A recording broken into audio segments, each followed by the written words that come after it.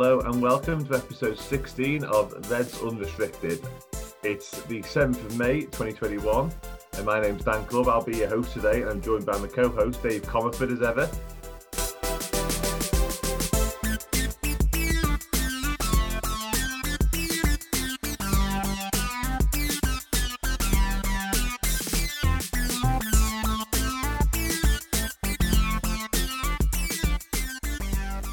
Before we get into the niceties, just wanted to say we didn't release last week as per usual.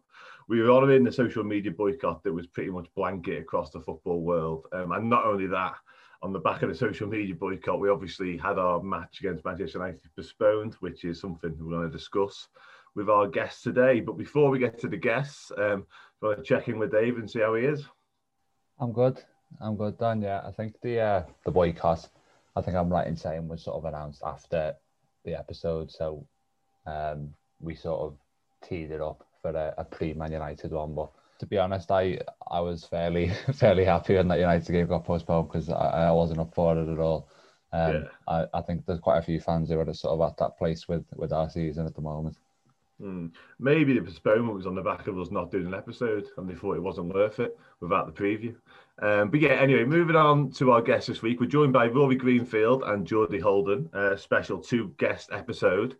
Not really, I suppose there is some footballing matters to talk about on the field, but a lot of it does come off the field this week, as you'll be aware and as will be explained as we go along, really. So we'll touch on the Man United postponement to begin with. And I'll bring you in first, Geordie, on this.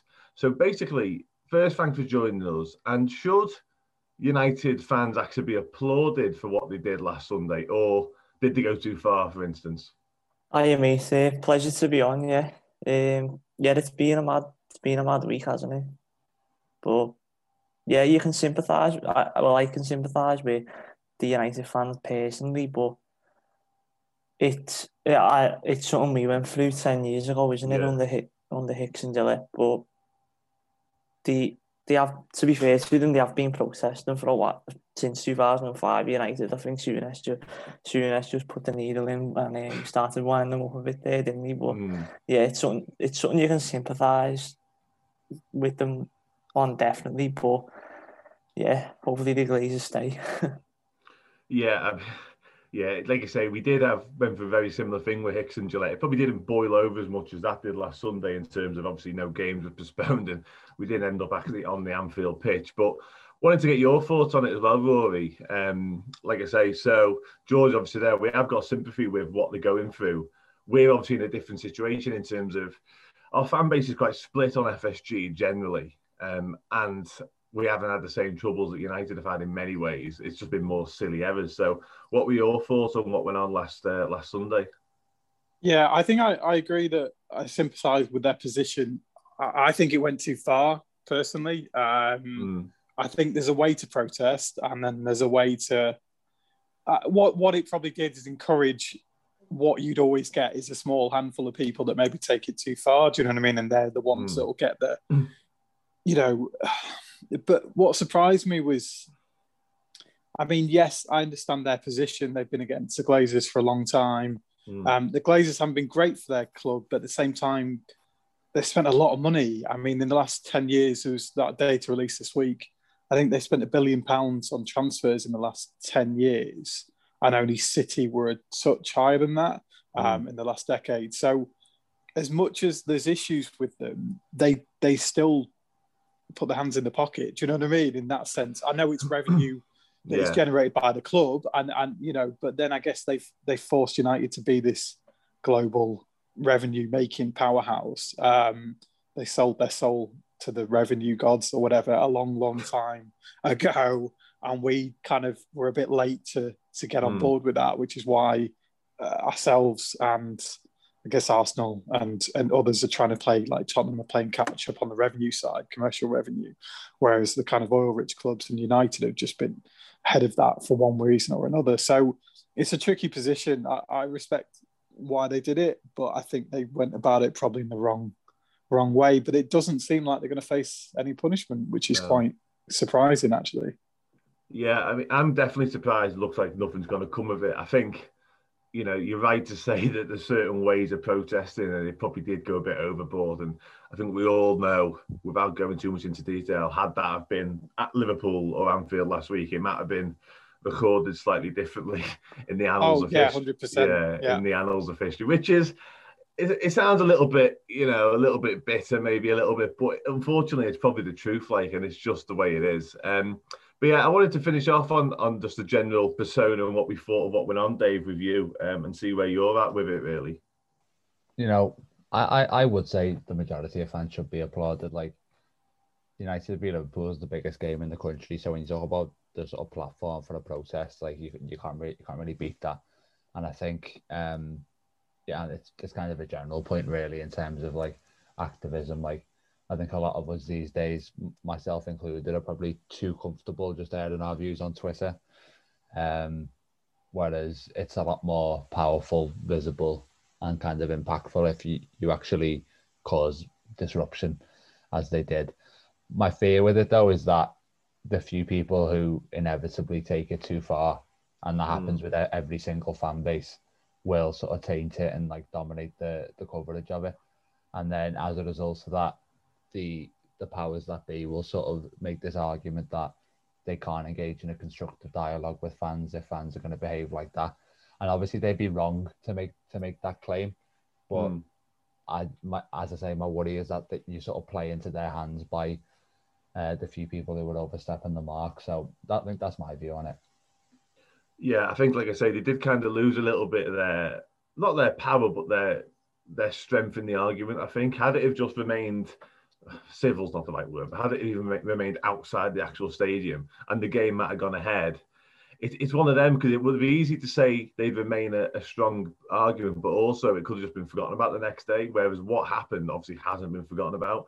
And there are threats of it kind of happening again. I think they sent basically an ultimatum to the Glazers that if they didn't have some sort of communication by Friday, which is where Liverpool have been at in terms of communication, which we'll touch on later, that there'll be more sort of protests. And one of them could, of course, be for the rescheduled match, which is for next Thursday, which means United have got a pretty hectic schedule. I think they play 3 times in 5 days, which obviously on the face of it sounds brutal.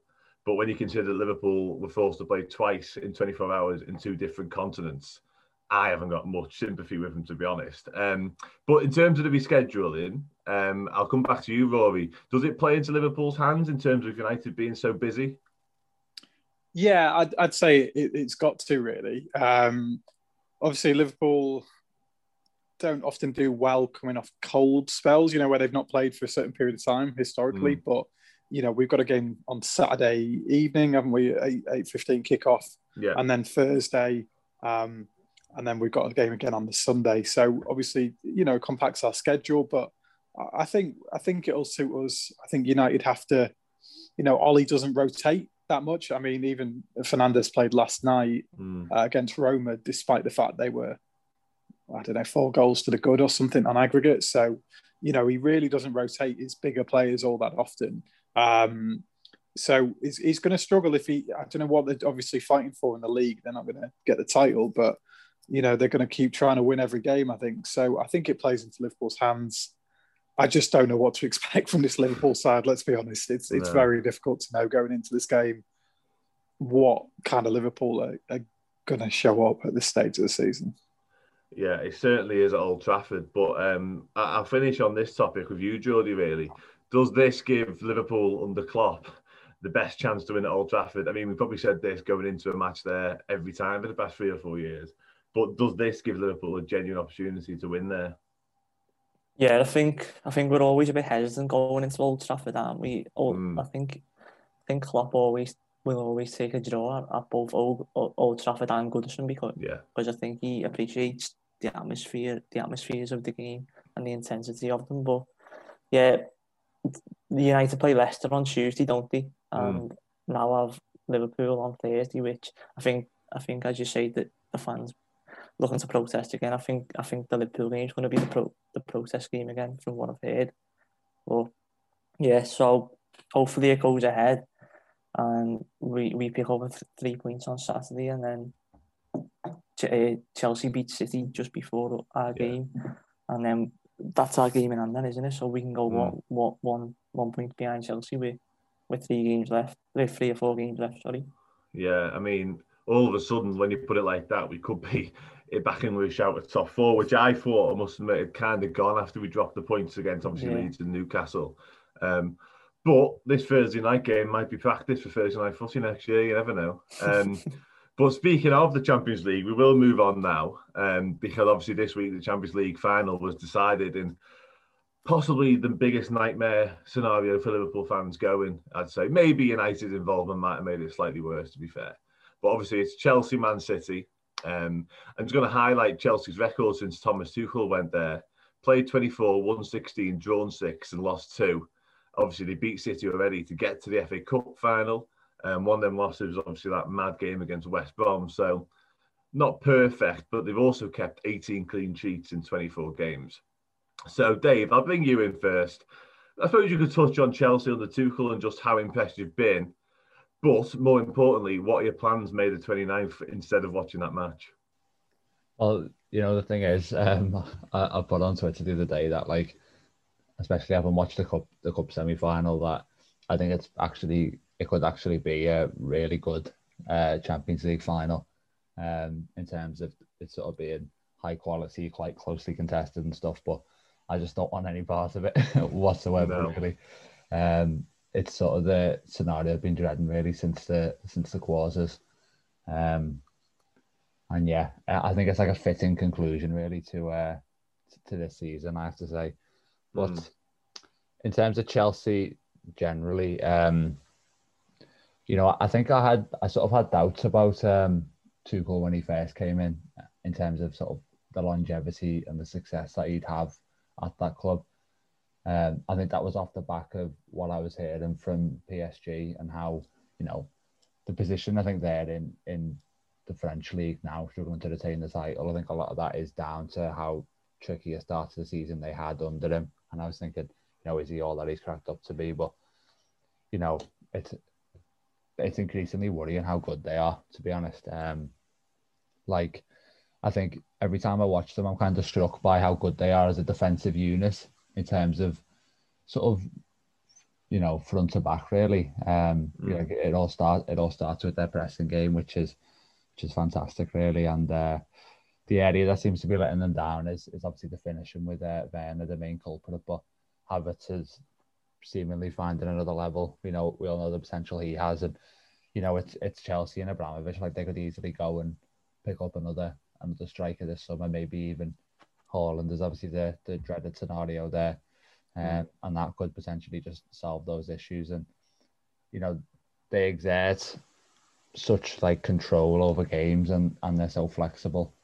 And they're so young as well. For the majority that, like, yeah, I know you're going to sort of come on to this, but I do think that, ahead of next season, we're going to see neutrals tipping them to sort of finish above us for the most part. Yeah, I think it's definitely fair given where we're both at in terms of like form and the two sides at the minute. I think moreover, whether it's fair when you consider us at our best and them at our best, I'm still not convinced. But like I say, we will come on to that in a second. I'll bring you in on it first, Rory, please. Suppose Chelsea generally. I still not. Dave mentioned longevity there. I'm still not sure about longevity of Tuchel at Chelsea because I'm not sure he lasts that long, generally speaking. I think he's quite an intense man, and I think that gets a bit overbearing. And plus, Chelsea don't really have longevity in managers anyway.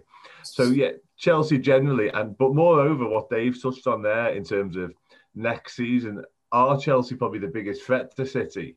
And do you envisage us coming back into it in a strong way? So, yeah, I think he's got a bit of the Mourinho kind of mindset about him, as you mentioned. So, yeah, Tuchel doesn't stay at clubs all that long because he is extremely intense, and certain players do or don't get on with that, which is kind of very classic Mourinho as well, to be fair.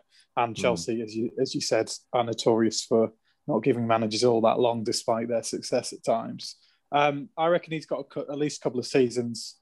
They'll spend more money. I mean, I'm not surprised he's doing well, particularly because look at how much they spent in the summer on top of the squad they already had. I mean, the options in that attack. All right, Pulisic is not doing it so much, but Havertz is a serious talent. Mount is a much better player than anyone maybe thought he was going to become. And they've got players like, I don't know, just all over the pitch really, that are just much better than the level they were going to get under Lampard, who just wasn't ready for a job of that caliber, or probably won't ever be, to be perfectly honest. Next season, on paper, you'd think Chelsea will spend a lot of money again this summer. Probably fortify that defence a little bit more with some, maybe slightly better caliber centre back, and then they'll be a force. I think them and City are probably the two that will go head to head. You'd think on paper, Liverpool are going to have that struggle if we don't get top four financially to compete, which we might have done anyway. We will have done anyway, let's be honest, because we're not going to spend the money that Chelsea or City would, at least without selling a lot of players, which we have a lot of players to sell. There's a lot of work to be done this summer. I think Liverpool can bounce back. I've been so torn on it this season because I wonder whether it's, the injuries were a thing, obviously a huge, issue with our season. It had such a knock-on effect. The fact we lost, Van Dijk, who was our, along with Henderson, the key leader in the squad. Obviously Milner to a lesser extent, who would probably have played less, if we had other leaders around actually in the last kind of quarter of the season. And then Gomez went, who actually stepped up, and people were doubting his form quite considerably, but he stepped up and was looking the part next to Matip. Fabinho not in midfield is massive to us. If you look at our form has improved when he's played in midfield, because it just squeezes us that much higher up the pitch. But we're still trying to babysit our defenders, our centre-backs, and the form is just so delicately balanced that we're just trying to scrape through games. And we just don't have the firepower right now. I mean, Jota's had purple patches. Mo's been pretty incredibly consistent considering, our form of our team. But, we haven't got enough goal threat, from set pieces, from open play. It's been so difficult, and I just don't know. And maybe tactically we need a reshuffle or rethink along with the reinforcements. So it's a big summer for Klopp. There's a lot of work to be done. I think we just need to approach the next season maybe in a different kind of mindset a little bit. It's been so difficult this year. If Van Dijk is fit, we get top three. If he's fit all season, we get top three. And then you never know. Do you know what I mean? But I just think United punch well above their weight this year. They haven't been anywhere near as good as their position kind of implies. And their points total, even City's, is nothing near what we achieved the last couple of seasons. Do you know what I mean? So the consistency across the league just isn't there. And City are just walking it because everyone else has been largely knackered. If you look at it, like they can rotate. And for them, it's just easy. They can put out two different sides and never look not fresh. Whereas every other team has just been kind of drilling the same players into the ground. You look at Leicester's injuries, look at ours. Tottenham obviously had the Mourinho issues. It's a really competitive league. All the teams are going to spend again because the stadiums are going to be full. There's going to be less pressure there. So it could go any way next season. But I think if Van Dijk stays fit the whole season, we add a few key players here and there. Maybe Elliott comes back and makes a difference. There's Jones will step up again, I think. Hopefully play a little bit more because he's started to really impose himself at times this year. And then we've got some big problems to solve. Wijnaldum going is a big change for us. Maybe it's a positive change. Maybe we'll change our style in midfield a little bit. I don't want him to go as such, but if you know what I mean, we're going to have to change something, I think, to really start imposing ourselves on games and creating a little bit more clear chances, because it's just not happening from out wide or up front at the minute. No, I tweeted something very similar the other day, to be honest, in terms of the big summer coming up. I think this is arguably Klopp's biggest one. Because of what's gone on this season, it has been obviously such a fall from grace from last year. But I just think there's so much dead wood in that squad. Which sounds really harsh to some of them, and some of them have come good previously for us. I just think we're carrying too many now. whether they be injury prone, not offering as much as they once were, or Divock Origi for that matter, who has been a hero. We all know that, but at the same time, come on now. So yeah, on sort of the same topic then, Geordie, Rory mentioned United there. I suppose with United, Chelsea and City, and obviously Liverpool, what are our chances of toppling all of them? And do you see a genuine title race next season? I think not being in the Champions League is going to put us back a year or two, to be honest, in terms of our progression. But as you say, then it is the biggest summer in Klopp's reign, isn't it? And it's definitely the biggest summer in FSG's reign. Yeah. Because if they don't back him this summer, then they're never going to back him, and even more people will turn against him. But yeah, just touching on Chelsea there, I'd put our first 11 up against anyone still, fully fit. I think our first 11 is still the best in the league, but Chelsea's strength in depth, Chelsea's second team is far better than ours. It's far better than our second team, and through the season it plays a big part. So yeah, and if we don't get the Champions League, will players want to stay? Do you know what I mean? So, but yeah, the Champions League final, Jesus Christ. I can feel a quiet weekend away camping coming that bank holiday, to be honest. But no signal, no Wi-Fi, nothing. Yeah, I echo what David said though. It's just this boring, strenuous, forgettable season. Really, it's just got the perfect final, hasn't it, to cap it all off? Yeah, it certainly feels like that, and it's going to sound really harsh, and the two fans of the two clubs aren't going to like this if they ever happen to hear it, but it's been a pretty soulless season in many ways, and they're two football clubs. In a way, I mean, they've got decent history between them, I suppose, but let's face it, the last 20 years, they've definitely brought the way to where they are now, so it's one of them. But yeah, I'll let you finish off, Dave, on the title race, really, and I suppose getting to Liverpool's chances of being back involved in it, really, because Geordie, he touched on it there, this Champions League not being in it could set us back a couple of years, and obviously the potential of players wanting to go away.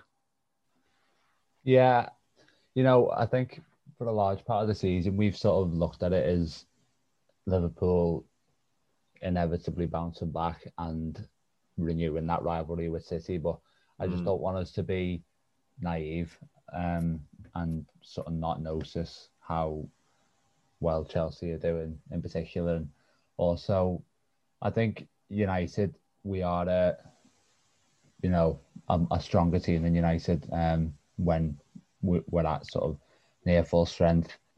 They're quite an expressive team, really. They're like quite a talented one, and Solskjaer knows how to extract the best out of their attack, I think, but they're not necessarily that well drilled or disciplined aside, I don't think. And obviously they still need, I think there's still a couple of world-class players short of being in a position to really challenge. But yeah, I think Chelsea is the main one. And really I've sort of said for the past few years that it's going to be Klopp and Guardiola. One of them will win the title every year until one of them leaves, really.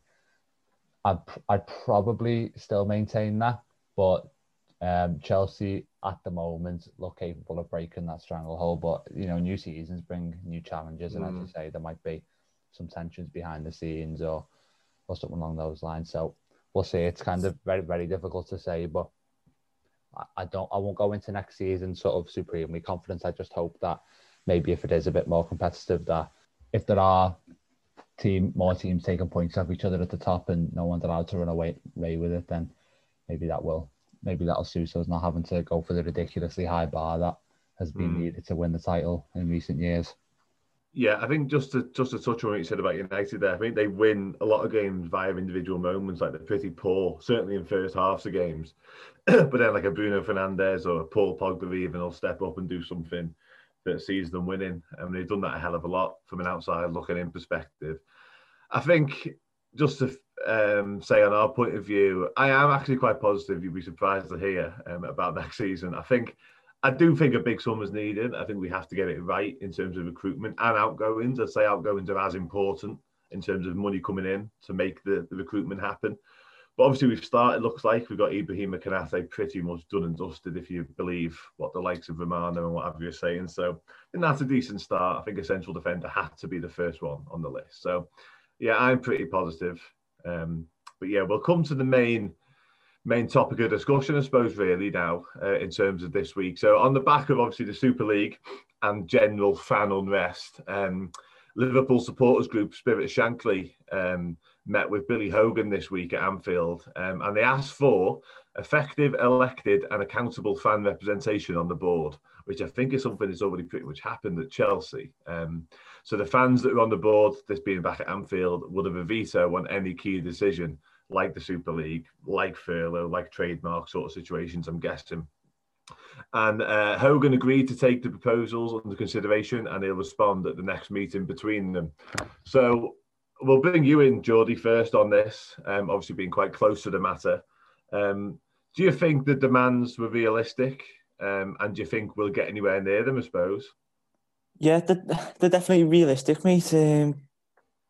It's a step in the right direction, at least even the club accepting to meet Spirit of Shankly on it. It's but just on it, you just hope to see the right type of supporters on the board if it does happen, because it can't just be a free for all.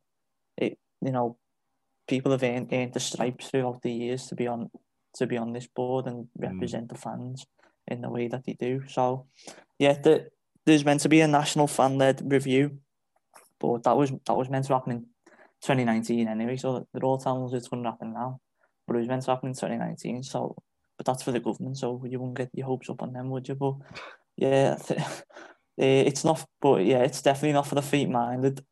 Being on the board, is it? It's got to take some strong will and standing up to people who are big, who are big, more well known than you.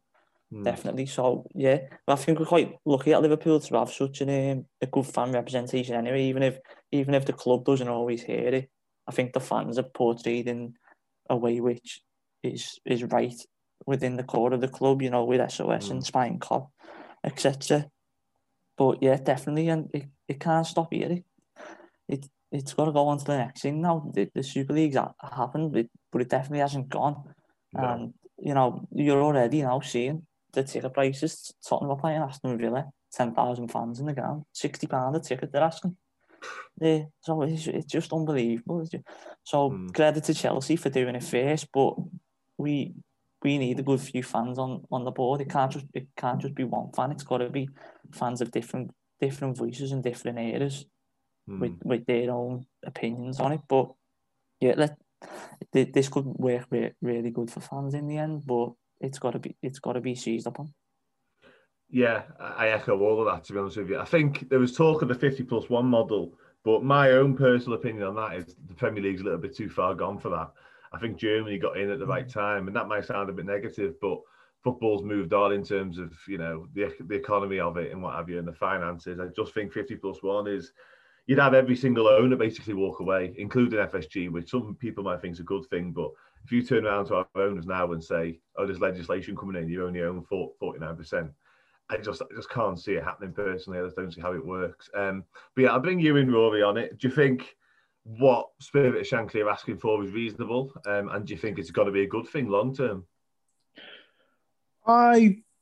It's a difficult topic, isn't it? It's one of those where, I think what Geordie just pointed out, which I think is really important to note in all of this, is that having people on the board is one thing, but it can't just be one voice, because I think you need different fan representation in that environment.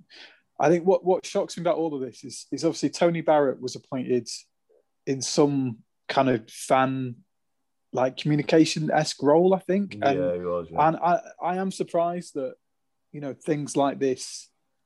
I think furlough in particular, I mean, the trademark thing doesn't surprise me because it's a very American franchise type model thing to do. Do you know what I mean? But furlough in particular, I can't believe that got pushed and then went back on. I mean, the Super League didn't surprise me because I felt like they get caught up in we can have the money to sign Mbappe, or do you know what I mean? The fans will be happy because we've got the money to compete, and grow the business, or, because they see it as a business. They see it as an asset. They don't see it. the way a support would view it. Do you know what I mean? So, you know, and like you mentioned, the 50+1, I don't think is feasible here. Germany's got a very different model in terms of the league, in terms of the payment structure around, obviously, you know, even season tickets are extremely cheap there compared to here. And things just work differently, but Bayern just monopolise that league by taking all the talent off the other clubs. And so for them, financially, they can still compete because they're getting the TV revenue and then all the Champions League revenue on top of kind of owning things in that regard. In the UK, you know, Premier League, it's a different beast. You've now got, is it 6 or 7 of the richest top 20 clubs, maybe top 15, even top, no, not quite top 10, but you know, it doesn't really fit. You've got 6 extremely rich clubs that are trying to go for 4 league spots. So I can see why they all signed up. Obviously, don't agree with it. I can't believe they didn't even consider consulting with Klopp or anything that went down.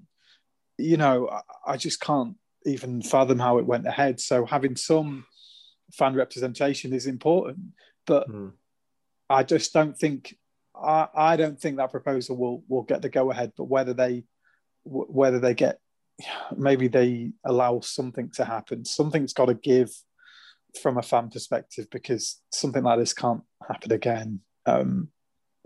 I just can't fathom it happening again. And then, you know, fans are happy to maybe forgive FSG this time around, maybe just. But what happens next time? Do you know what I mean? Because if there isn't any fan representation, if they're not going to even consult with Klopp or the players or, you know, any of that side of things, if they're just going to go ahead and make crazy decisions, I don't know what will happen. It'll start hitting them in the pocket, because I think fans at that stage might consider what you know, walking away a little bit to an extent. You know, I mean, I can't believe I'd say that under Klopp and under these players, but I don't know what fans all want to see, because it'll all become quite soulless pretty quickly, and that's not a fun place to be, and that's not what Liverpool represent as a club, and that's not what Klopp represents as a manager. You know, it's completely the opposite end of why he joined us in the first place. So it's a tricky question. It's a tricky debate. So I'll let others have their words. No, it is really difficult, to be fair, and I think the points both of you made are pretty much spot on, to be honest with you. It does take a hell of a strong fan to sit there in a board and say no to any of these things, but it's the right thing to do in so many ways. But you're dead right, Rory, in terms of the mistakes they've made. You just said there, you know, you'd hope this would be, you can't fathom how they've made this mistake, but unfortunately, as we well know, 12 months down the line, they make another one of such similar magnitude. So yeah, I want to bring you in, Dave, obviously get your thoughts on it, but as Rory kind of alluded to, like, what's the next step? Because we've seen in the past, fans have gone away from the club and supported the likes of AFC Liverpool and what have you. So is that where we're getting to now, or are we getting to a United-esque protest from last week? Good question. In terms of the demands, first of all, that have been made in the meeting with Hogan, I think, first of all, I'm glad that the meeting's been agreed to. Let's just hope that wasn't a token gesture. I do think they'll agree to fan representation, but I don't see them. I see it being sort of, you know, a position at board level, but I don't think they'll be granted a veto on decisions. I think that's too counter-capitalist, really. You be empowering the fans too much for their liking, sadly.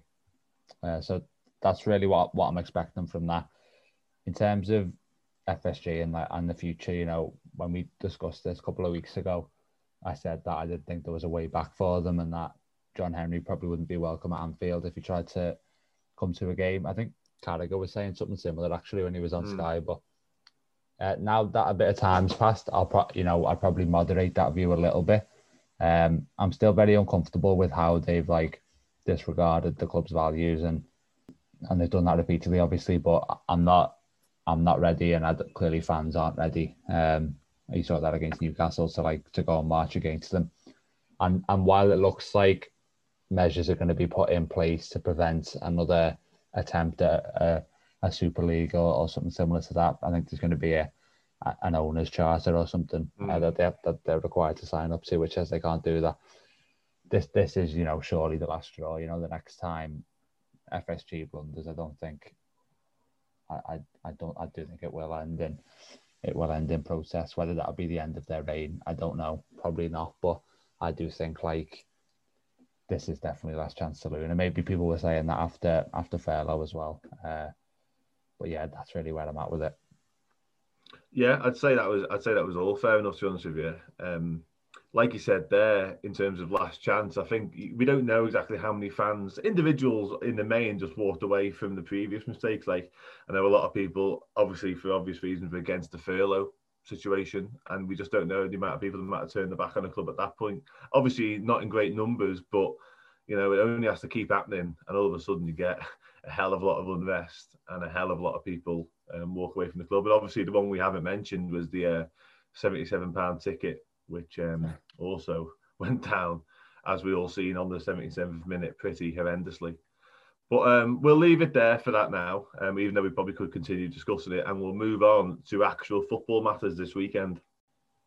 So yeah, we'll from one last chance saloon situation to what's got to be another one, if we're honest, and Southampton at 8:15 on Saturday night, which is a delightful kick-off time when you can't go. I'll come straight back to you, Dave, on this one first. I don't think I've been to you at all first yet. So generally, just a general preview on the match. Is this Liverpool's last chance of potentially getting top four? And obviously a lineup to begin with, please. On the top four side, I do feel as if that's as good as gone after the late goals conceded against Newcastle and Leeds, to be honest. And it does feel, a little bit on the hollow side. I know, Geordie, mentioned earlier about how sort of it could change around a little bit in our favour this weekend if City was to beat Chelsea and then we were to get the win. But I don't know. I know they have finals to look forward to, but they just have such a big squad and West Ham. Obviously, we've got Antonio back as well. So are we going to finish ahead of two of those three teams that we have to? Don't think so, unfortunately. So it does, as I say, feel a little bit hollow. But in terms of a team, pretty similar to what we would have put out against United. Obviously, the back five is kind of obvious because I've put Fabinho in midfield. Milner and Thiago have gone with as well. I think that's our strongest at the moment. I quite like the leadership Milner's sort of being providing, really, and I think Wijnaldum's been slightly off it in the recent period. I think the only change I've got from the Old Trafford team is that I've got Jota through the middle as opposed to Firmino. I think, to be honest, Jota really struggled against Newcastle. Potentially his most difficult game for us. But I do think, over the course of the game, he's so much more likely to put chances away than Firmino is. So, yeah, that's why I've gone with that. Yeah, I'd say that was fair. I should have mentioned in the small intro to this that Phillips obviously was selected for that game that was postponed at United, having been out for a little while. So he is, well, it looks to be like he's back and available. I think Klopp's press conference is probably later on today, so we might learn a little bit more. But I'll come to you, Geordie, first again for the your thoughts on the top four. I know you alluded to the fact we've still got a chance, but this weekend's game and obviously your lineup as well, please. Yeah, I think the only possible way we're getting top four is if we get 5 wins out of 5 now, which is obviously easier said than done. But Chelsea have got to play Leicester as well, though, haven't they? So I know I sound a bit mad here, still back on us to get top four, but still dreaming, lad. Yeah, still clutching our straws, but yeah. In terms of the team for Saturday, it's a tough one because it was obviously a dismal performance at Southampton away, wasn't it, this season, getting beat 1-0. That was one of the results that started the downfall of this season in January. So, but yeah, I'd stay with Jota and I'd stay with Mane even up front, even though he does look like he's been playing inside his own head and he's absolutely knackered, to be honest with you. And he's played football for 4 years straight. But maybe this little 2-week break, we're not playing against United, has done him good and refreshed his mind a bit. So, yeah, I've got written down here that I'd Fabinho, Thiago and Jones in midfield. I think Jones is one of the midfielders where at least you're hoping that he can get you the goal. Do you know what I mean? Whereas I think Fabinho, Thiago, and Alden's become a bit stale of late. So yeah, I'd go with Jones and Phillips and Kabak at the back. I think they're both back with Fabinho in midfield. Yeah, I think I've got Jones down in mine as well. I'll do mine while we're speaking about Curtis Jones. I've got the same back five as you boys, Thiago, Fabinho and Jones as well. And I've also got Jota in for Firmino from what should have been the team last weekend. And I agree with Dave in terms of the leadership. And Rory mentioned leadership from Milner earlier. And I think that's a big part of why he's been playing recently, because we have lacked leaders for obvious reasons. I don't think Wijnaldum's the leader, I'll be honest. I think he was named fourth choice captain, probably by the squad, thinking he was never going to be captain. And as it turned out, he's had to captain the side a few times. But I don't think he's a leader. And that might be harsh, but I just don't. And I like, Jones hasn't really played much. He had a little injury, but he kind of got left out. So he should be fresh. He should be probably the freshest of the lot. And we need someone to get at their defence potentially on Saturday. It would normally be Keita, but I just think what happened in Madrid still might haunt Keita to this day.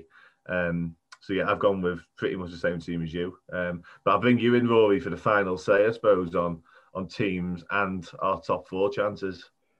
So I was the same. So I had Jones and Jota in. I just think there's more movement there.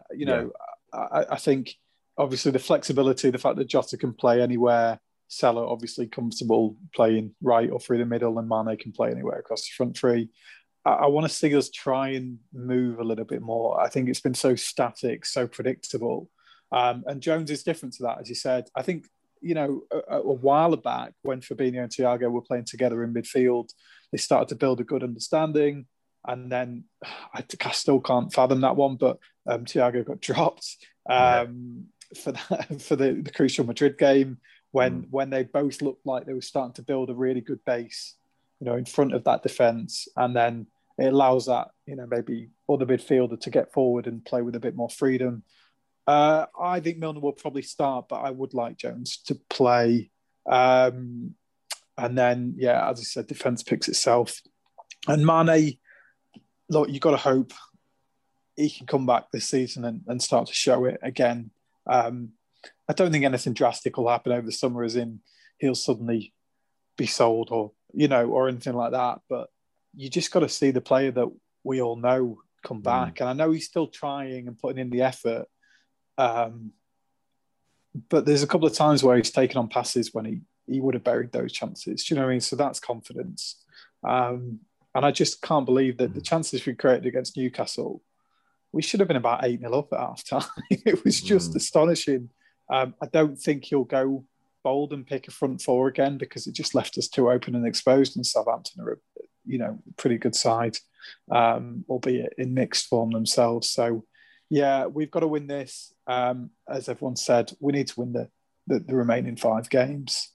I think City will probably beat Chelsea. I'm not sure who Leicester have got this weekend, but we've got to win this and beat United, and then we've got an outside chance. You never know at that stage. But I think more likely settling for Europa is where we'll be. And it's got to be Europa, because what's the one after that? There's some horrendous other competition, isn't there, next season? The Europa Conference League. God, you'd be flying to like Azerbaijan on a Thursday. It'd just be horrendous. So, I think we've got to try and at least cement 5th. And then you never know. Last game of the season, if we're in a point or two's distance away, you never know. We might squeeze in.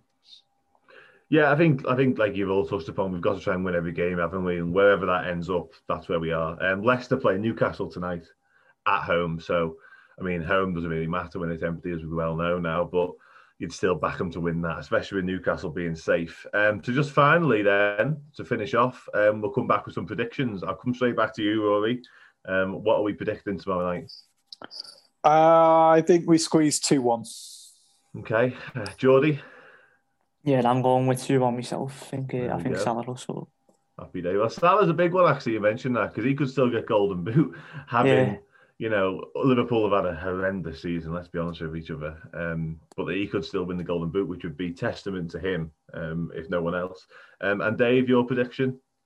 Just very quickly on Salah, I'm thinking that if he does win the Golden Boot for the team that finishes 5th, 6th, whatever, does that put him in the conversation for Player of the Year in that 6-man shortlist? I wouldn't say he deserves to win it. I think probably Diaz does, but probably a nomination, I'd say, in terms of definitely Team of the Year. Yeah.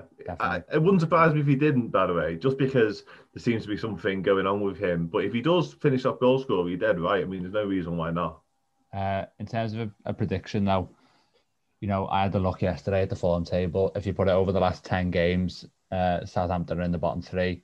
It's typical 2021 Liverpool that their win against us is one of their only wins that they've had all year. I think they've won about 3 games. One of them was against Sheffield United. They're in dreadful form. I actually like the Southampton team though. And if I had to pick a second team in the league, I'd probably be looking at Hasenhüttl Southampton because I think they're quite good to watch, and I like quite a few of their players. One of the players I like is Ings. He's not playing. That's huge. Vestergaard's a good player as well. He's had his ban over 10 for it, which is a boost for them. But I'm thinking 1-goal win as well. I'm not sure about Southampton's firepower without Ings there, so I'll say 1-0 to us. But yeah, it might be too little, too late, top 4-wise. Yeah, and just to finish off the clean sweep of 3 points for Liverpool, I'm going to go a little bit more comfortable. I think, Liverpool have got a hell of a load of injuries, as we know, but Southampton have arguably got a similar amount. Certainly key injuries anyway. So I think we win probably 2, potentially even 3-0. But I've been saying that for about 20 weeks. So don't hold me. Don't hold me to any of that. But yeah, no, that'll be all we've got time for this week. Massive thanks to both the lads for joining us. We'll give you the obligatory opportunity to plug anything, even if it's your own Twitter. We will put them in the description. But I just want to say thanks. And Rory, I'll come to you for any sort of plugging you want to do with your work, whatever it may be.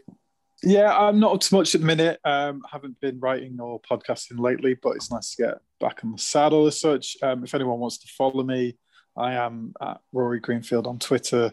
I do bang on about football quite a lot. I've been trying to not so much because it has just been depressing me. But, with Liverpool, it's an addiction that none of us can really turn off, can we? So let's hope we've got more to talk about and celebrate over the next few weeks. Well, it'd be nice. You ventured into picture the birds instead of footy, I've seen. Mate, yeah, I've been on and off furlough, so I've been trying to appreciate my time outdoors and keep my headspace. Nothing wrong with that. It's better than watching the Reds. Better than watching the Reds half the time. Geordie, same for you. Even if it's just your Twitter, anything you want to plug, mate, go for it. No, me, not really. The only thing I've got to do is just to cheer everyone up. 2 years ago was Barcelona, so yeah, leave it on that. That's the best plug we've had, I reckon. Happier memories they were. And Dave, we'll finish for you then. I hope you've got some good countries listening for us. Again, we've done all right on listeners over the break, but it looks like we're just sort of tying down the countries that we do have. Okay. Decent presence in Germany, to be fair. We're nearly 10% of our total listeners in Germany, so fair play to the Germans. But to sort of leave with a positive thought, as Geordie did, I think I'm right in saying that this game against Southampton is the last game without fans at Anfield. Hopefully ever, because we've obviously got Burnley, West Brom and United all away from home, and then back on the final day with 10,000. So at least there's that sort of positive to look to. Yeah, that's a proper positive, that in my eyes. I think 10,000 on that last day could be possibly the best thing I've seen all season, including that 7-0 win, which was all right as well. But yeah, no, thanks for listening. Like I say, thanks to the lads for joining. We'll be back next week, probably to look back on this Southampton game and arguably the United game, and then we'll look ahead to when Liverpool definitely finish inside the top 4. So cheers for listening.